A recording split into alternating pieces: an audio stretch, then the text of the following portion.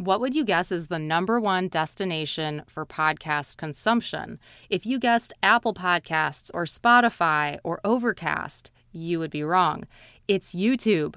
According to the University of Florida and Future Media's NAB Podcast Users National Survey Report done in April 2019, they surveyed 2,000 podcast listeners and found that 70.2% said that the number one destination where they listen to podcasts was YouTube, followed by Spotify at 33.9%, then Apple Podcasts / iTunes app, 32.6%, Google Play Music at 22.8%, Audible or Amazon at 17.3%, and then a station network or website or app at 16.5%.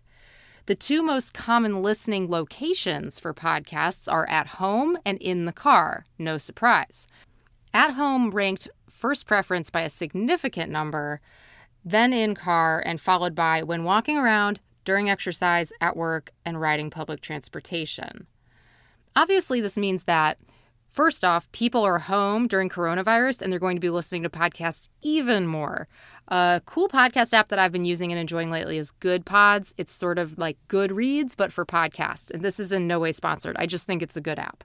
This also means that obviously you're going to want to publish your existing podcast to YouTube if you're not already.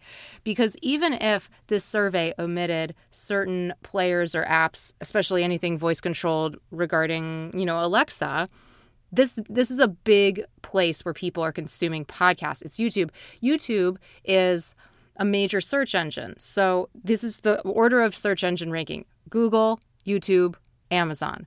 And Amazon is the third largest search engine in the world. But I would say if you have your podcast on YouTube, you're hitting number 1 and 2. If it's also on Alexa through TuneIn, which most are automatically, not everyone, but you can request that to happen, then you're hitting number 3 as well. So be everywhere. But this is the thing about YouTube. Sometimes if you automatically publish your podcast to your YouTube channel, all of your subscribers will be notified about podcasts, and that might not be what they're interested in if they're following you for you, if you're a personal brand. So you might consider having a separate podcast-only YouTube channel. If you have questions about strategic decisions like this, I specialize in podcast marketing, setup, promotion, launch, and growth. I have